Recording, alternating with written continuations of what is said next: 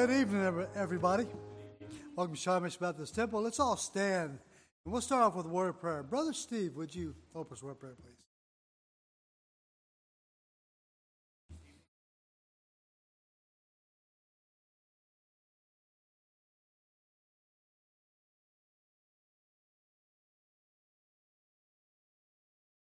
Amen. Let's all take your hymn. Let's turn to hymn number 14.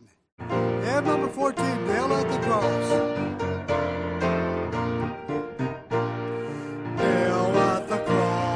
Christ will meet you there. Come while he waits for you. Let's do his voice, leave him with your care, and begin a life anew. Him at the cross, leave every care. Him at the cross, Jesus will meet.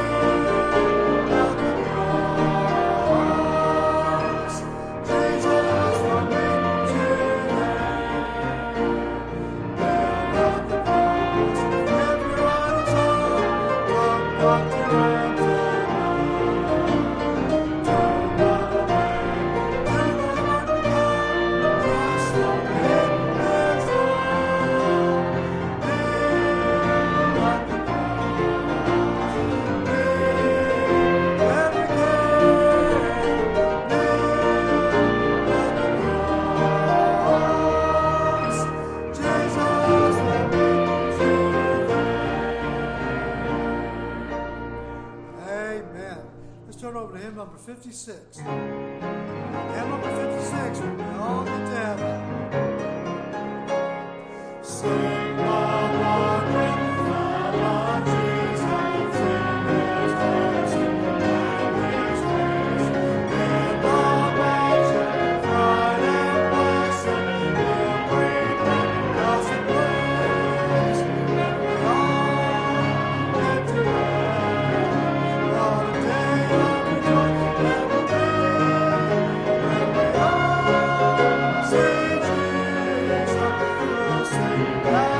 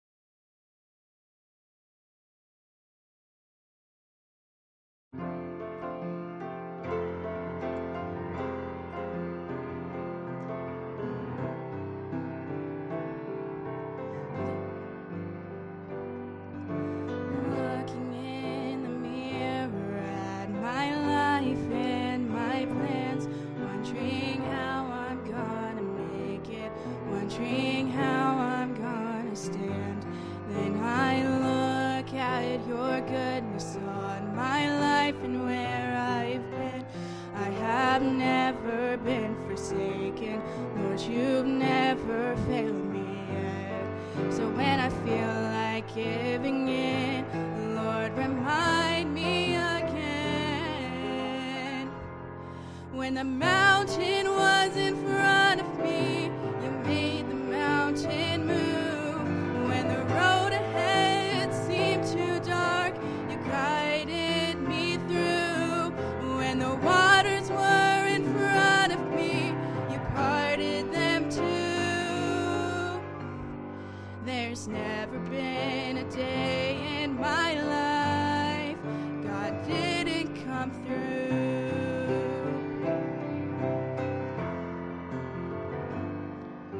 Standing where you are right now, I know it seems there's no way out, but I've been there, my friend, and this is not the end.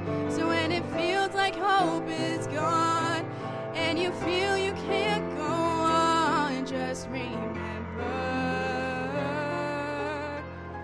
when there's a mountain in front of you, you'll make the mountain move. When the road ahead seems too dark, he'll guide you through. When the waters are in front of you, he'll part them too. There'll never be a day in your life when God won't come through.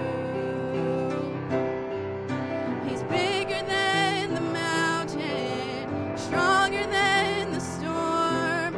His love is like no other. You can run into his arms. When there's a mountain in front of you, he'll make the mountain move. When the road ahead seems too dark, he'll guide you through. Oh, when the waters are in front of you, he'll part them too. There's never been a day in your life. Oh, there'll never be a day in my life when God won't come through.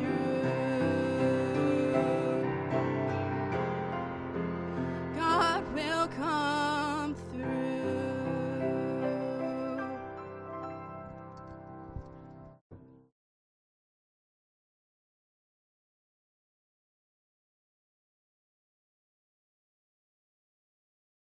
Well, amen. It's good to be in the Lord's house tonight. Have each one of you here. We'll be in the book of Job. If you want to go ahead and turn over there. Some may call it Job. People who are scared to work might not want to go to it. They may have already tore it out of their Bible. But Job, right in front of the book of Psalms. Have a thank you, says, Dear Shawnee Mission Baptist Temple, my church and I want to thank you all for your sacrificial giving towards the work the Lord has graciously allowed us to be involved in. It was a great conference, referring to the Home Missions Conference. I've never seen so many independent Baptist pastors and laborers give like they do at this conference. The preaching was just what I needed, and seeing how God moved was wonderful. Thank you all once again for your giving and prayers. Sincerely, the Jones family, missionaries to North American Indians in California. And so it's good to be a part to help others. Amen? Yes, praise the Lord. It is awesome. The book of Job. The book of Job. You can follow along. I'll begin reading verse number 1. We'll be dealing with the first couple of chapters here tonight. There was a man in the land of Uz whose name was Job. And the man was perfect and upright, and one that feared God and eschewed evil.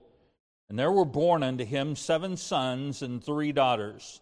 His substance also was 7,000 sheep, 3,000 camels, and 500 yoke of oxen, 500 she-asses, and a very great household.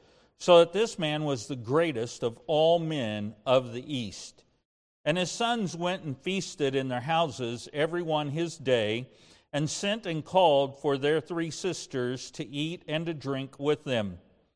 And it was so, when the days of their feasting were gone about, that Job sent and sanctified them, and rose up early in the morning, and offered burnt offerings according to the number of them all.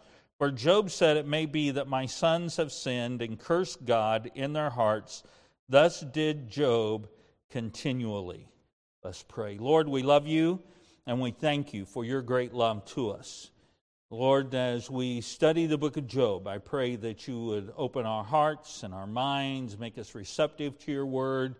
Lord, that we might grow thereby, give us insight and understanding. Help us to meditate throughout the week upon the things that we'll read here. Might we even be challenged to do more of our own study when it comes to Job. I pray that you might be honored and glorified through the preaching, teaching of your word tonight. We ask these things in your wonderful, most precious name. Amen. And so, in way of introduction here, Job is introduced to us here at the first. God allows Satan to test Job's faithfulness by taking all that he has. Job responds with great sorrow, but he worships God. Satan accuses Job again and strikes him with boils. Job's wife tells him to curse God and die, but Job remains faithful. 3 of Job's friends come and mourn with him.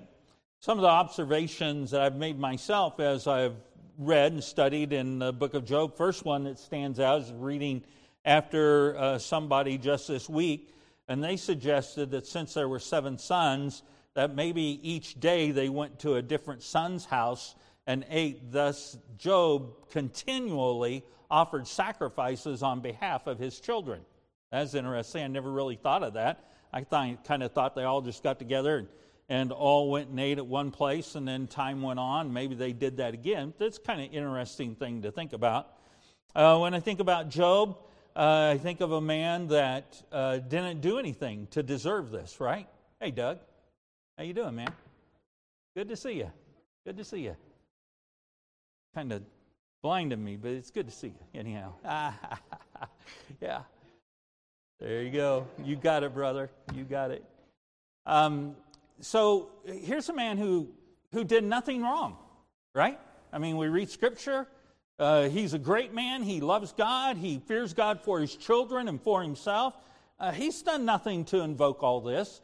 And yet Satan comes before God, and God allows Satan to do all this testing, if we would, or all these trials to Job. And Job hadn't done anything to deserve that. So one of the takeaways we ought to have is that just because hard times come in our life doesn't mean that it's like a payment for something we did wrong.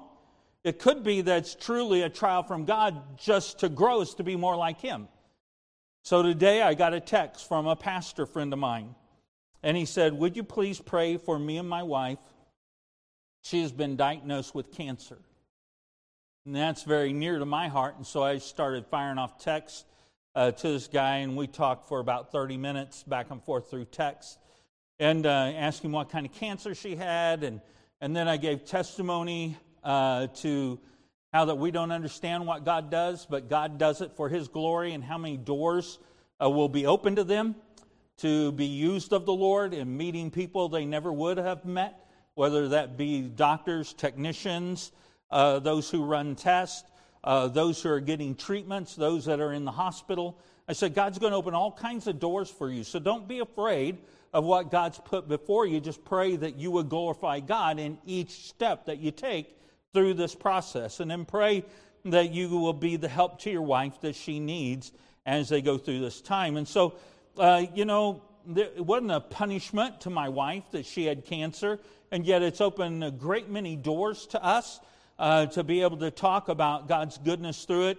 And so whenever hard times come, we want to remember God loves us. And one of my favorite sayings, and the guys on staff have heard me say this 1,000,000 times, God loves me too much to hurt me.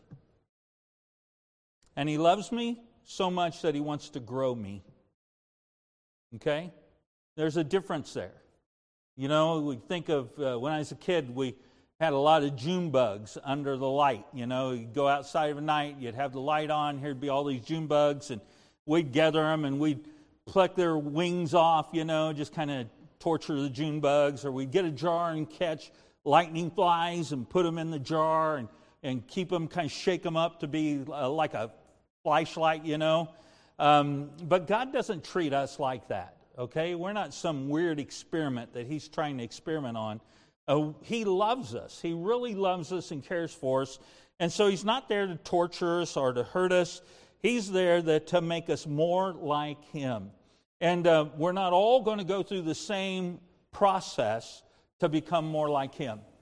Some of us will go through no process, and that's God's plan. Some will go through great trials and problems, and that's God's plan for their life.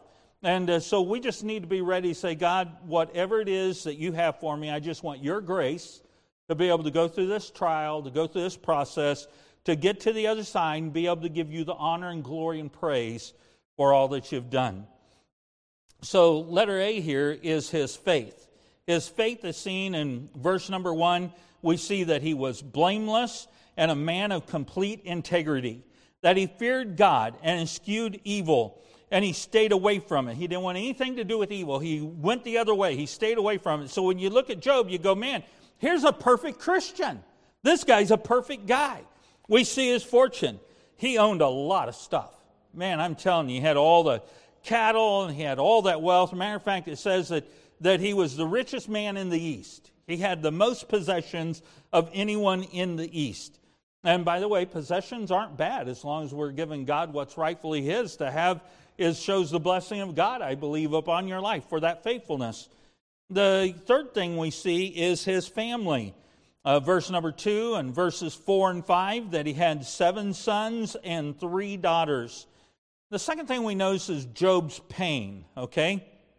So we start off talking about Job's prestige, his faith, his finances, those type of things.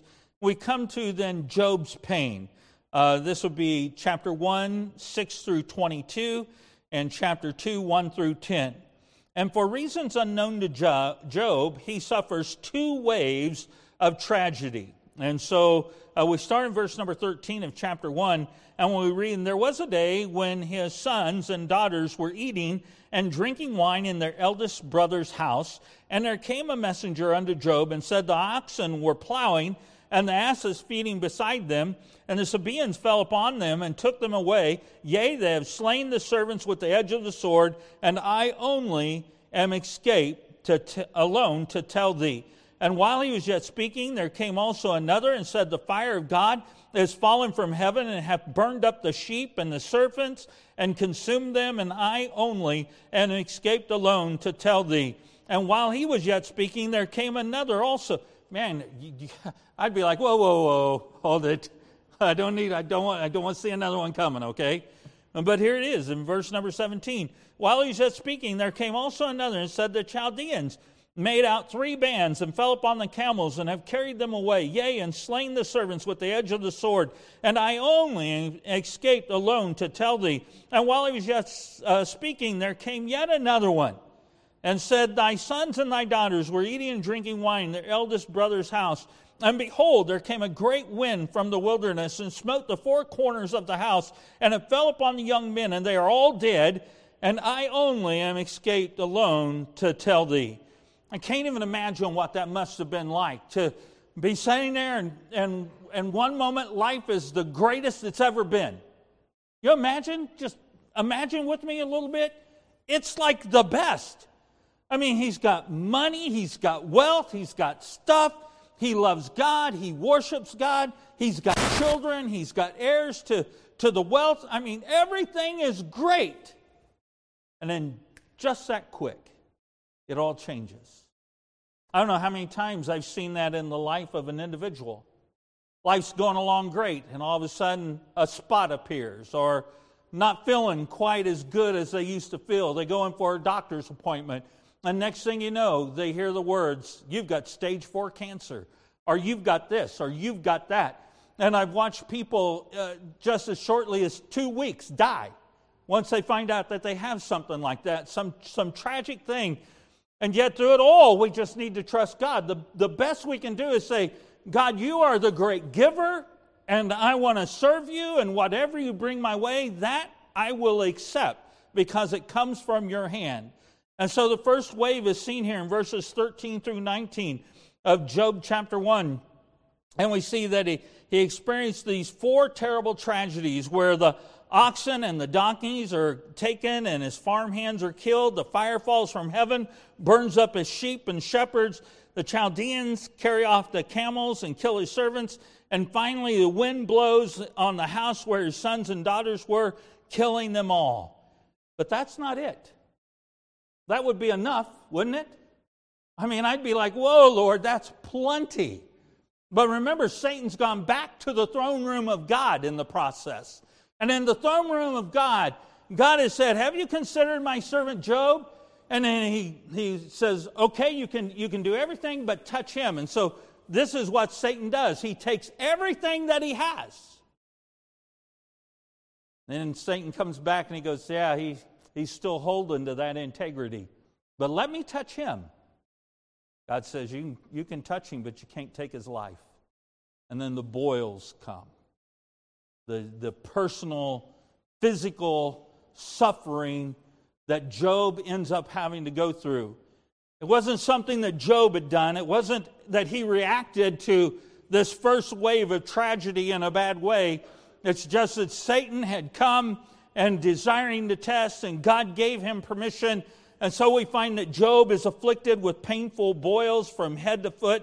Verses 7 and 8 in chapter 2. So went Satan forth from the presence of the Lord and smote Job with sore boils from the sole of his foot unto his crown.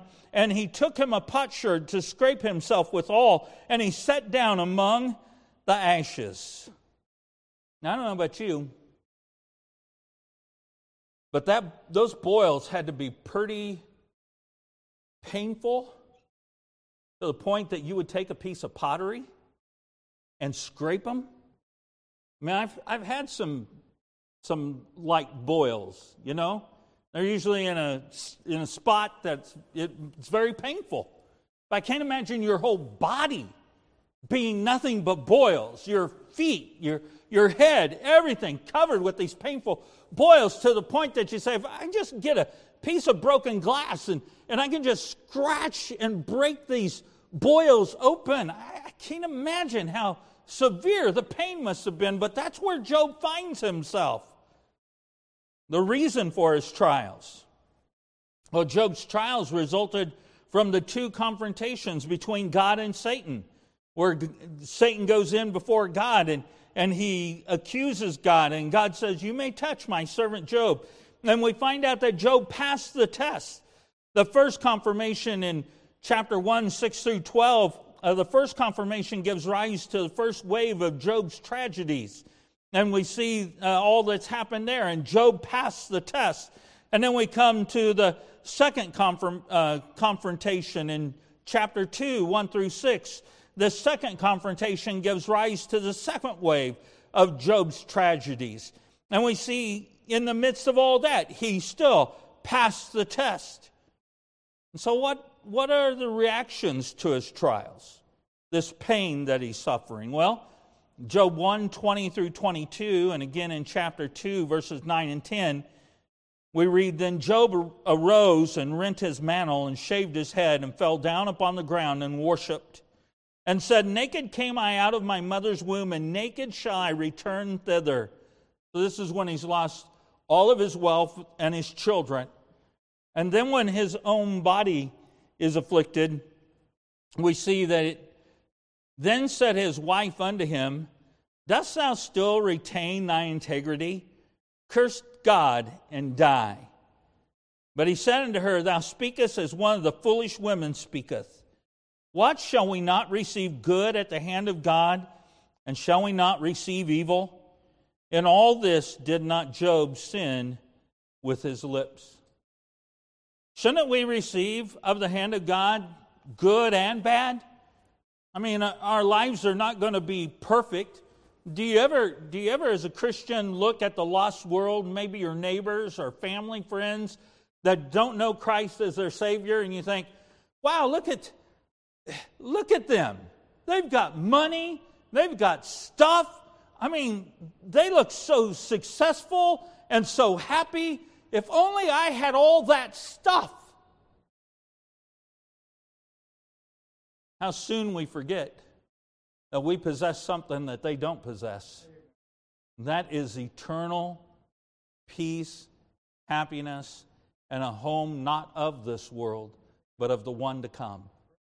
They may look happy, they may look joyful, it may look as though they're having such a great and grand time that they go out and party and get drunk and all these type of things, and they look like they're just having a whale of a time.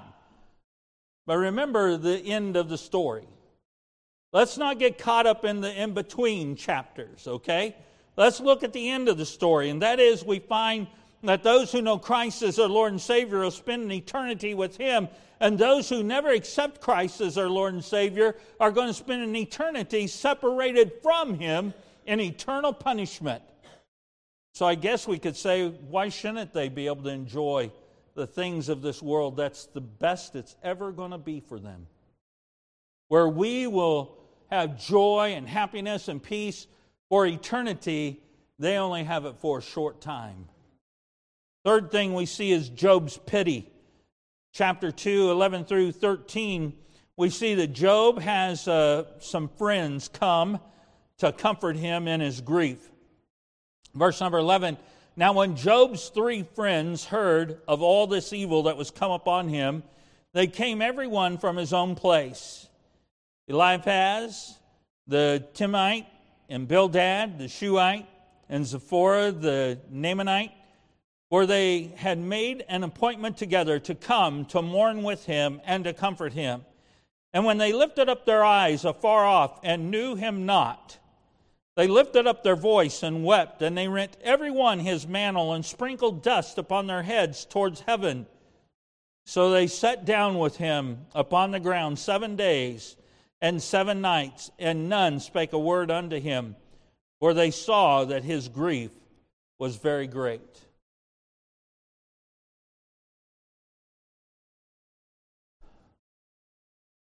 When you think back through what's happened in Job's life, the losing of all his wealth, the losing of his children, and now the attack upon his own health, I can't even imagine the heartbreak. I've watched people here lose a loved one, and I've lost loved ones in my life. And that heartache is great. Can you imagine losing 7 boys and 3 girls, 10 children all at once? You go from a pretty good Thanksgiving time, table full of people having a good time, to just you and Mama. Everybody's gone. Can you imagine standing at the graves of those 10 children?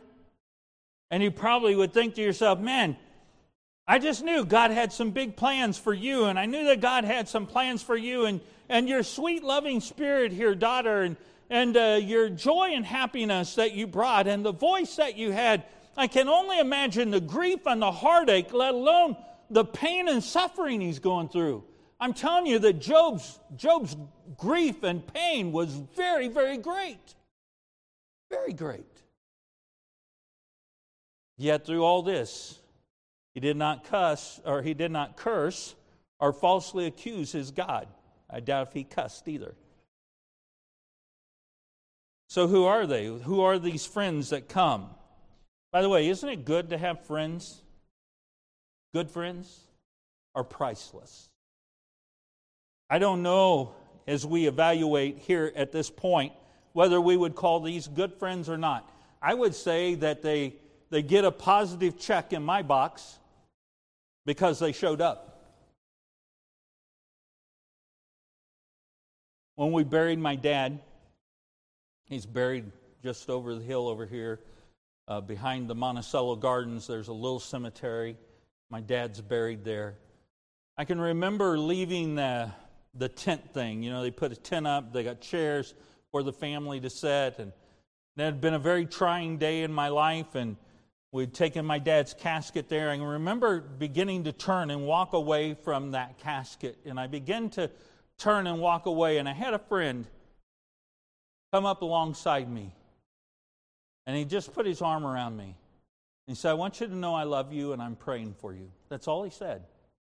I want you to know I love you and I'm praying for you. You know what that did to my spirits? That someone would acknowledge the pain and suffering I was going through. That someone would say, I'm here to help you carry this burden. I'm here to turn to God on your behalf. And when the words may not come from your lips, I'm going to utter them from my lips on your behalf. And so here come these three friends. Eliphaz, Bildad, and Zophar. They come, they sit in silence. I've heard many times people say, you don't have to say a thing. Just knowing that you're there is enough to say volumes. But they sat there 7 days, 7 nights. I can't imagine how they stayed awake all that time. But anyhow, 7 days and 7 nights. What will they do? What will they say? What are they going to tell Job? How are they going to encourage him? We see what his wife says. Why don't you just go ahead and curse God and die? Job's not that man. Job reminds her, hasn't God been good to us? Look at all that He has blessed me with, and now it's taken back, and why shouldn't I continue to praise God and serve Him? Whether in sickness or health or trying pain or suffering or intense grief, Job said, through it all, I'm just going to trust God. I'm going to walk with Him. These men that sat there, grieve with him, they throw dust in the air. Kind of interesting that they see him afar off. They can't even recognize him. Someone said, oh yeah, you want Job? You want to go down to the dump down there, and he's sitting among the ashes and the broken pottery, and you'll see what it kind of resembles a man. That's Job. And as they look afar off, they look at him and say, that doesn't look like Job at all. As they get closer, they recognize through the boils and through the scratches and the ooze and the blood and all the stuff there, they say, oh, this is Job. This is he. Then they sat with him on the ground for a week, all without saying a word. Now, don't you want to know what the rest of it is? You have to come next week. Or you'll have to study it on your own. And I'd encourage you to do that too. I'm telling you, the book of Job is so relevant for us today. If you've not had to suffer, it will come. So you ought to bone up on it if you would. Study up on it. Be ready for when the trials and the testings come in life. Lord, I love you tonight, and I thank you for the life of Job. I pray that you would teach us many things about him, things that we can take and hide away in our hearts and in our lives, Lord, that we might effectively live for you, that we can live through those difficult, suffering days that we may have to walk, or that we can be a help to those around us in their time of great need. Thank you for putting Job in the Bible. I pray that you'd give us discernment to be able to dig through it and to grasp the golden nuggets to hold on to and to draw us into your fellowship, be more like you. Thank you, Lord, for your goodness. We ask these things in your wonderful name. Amen.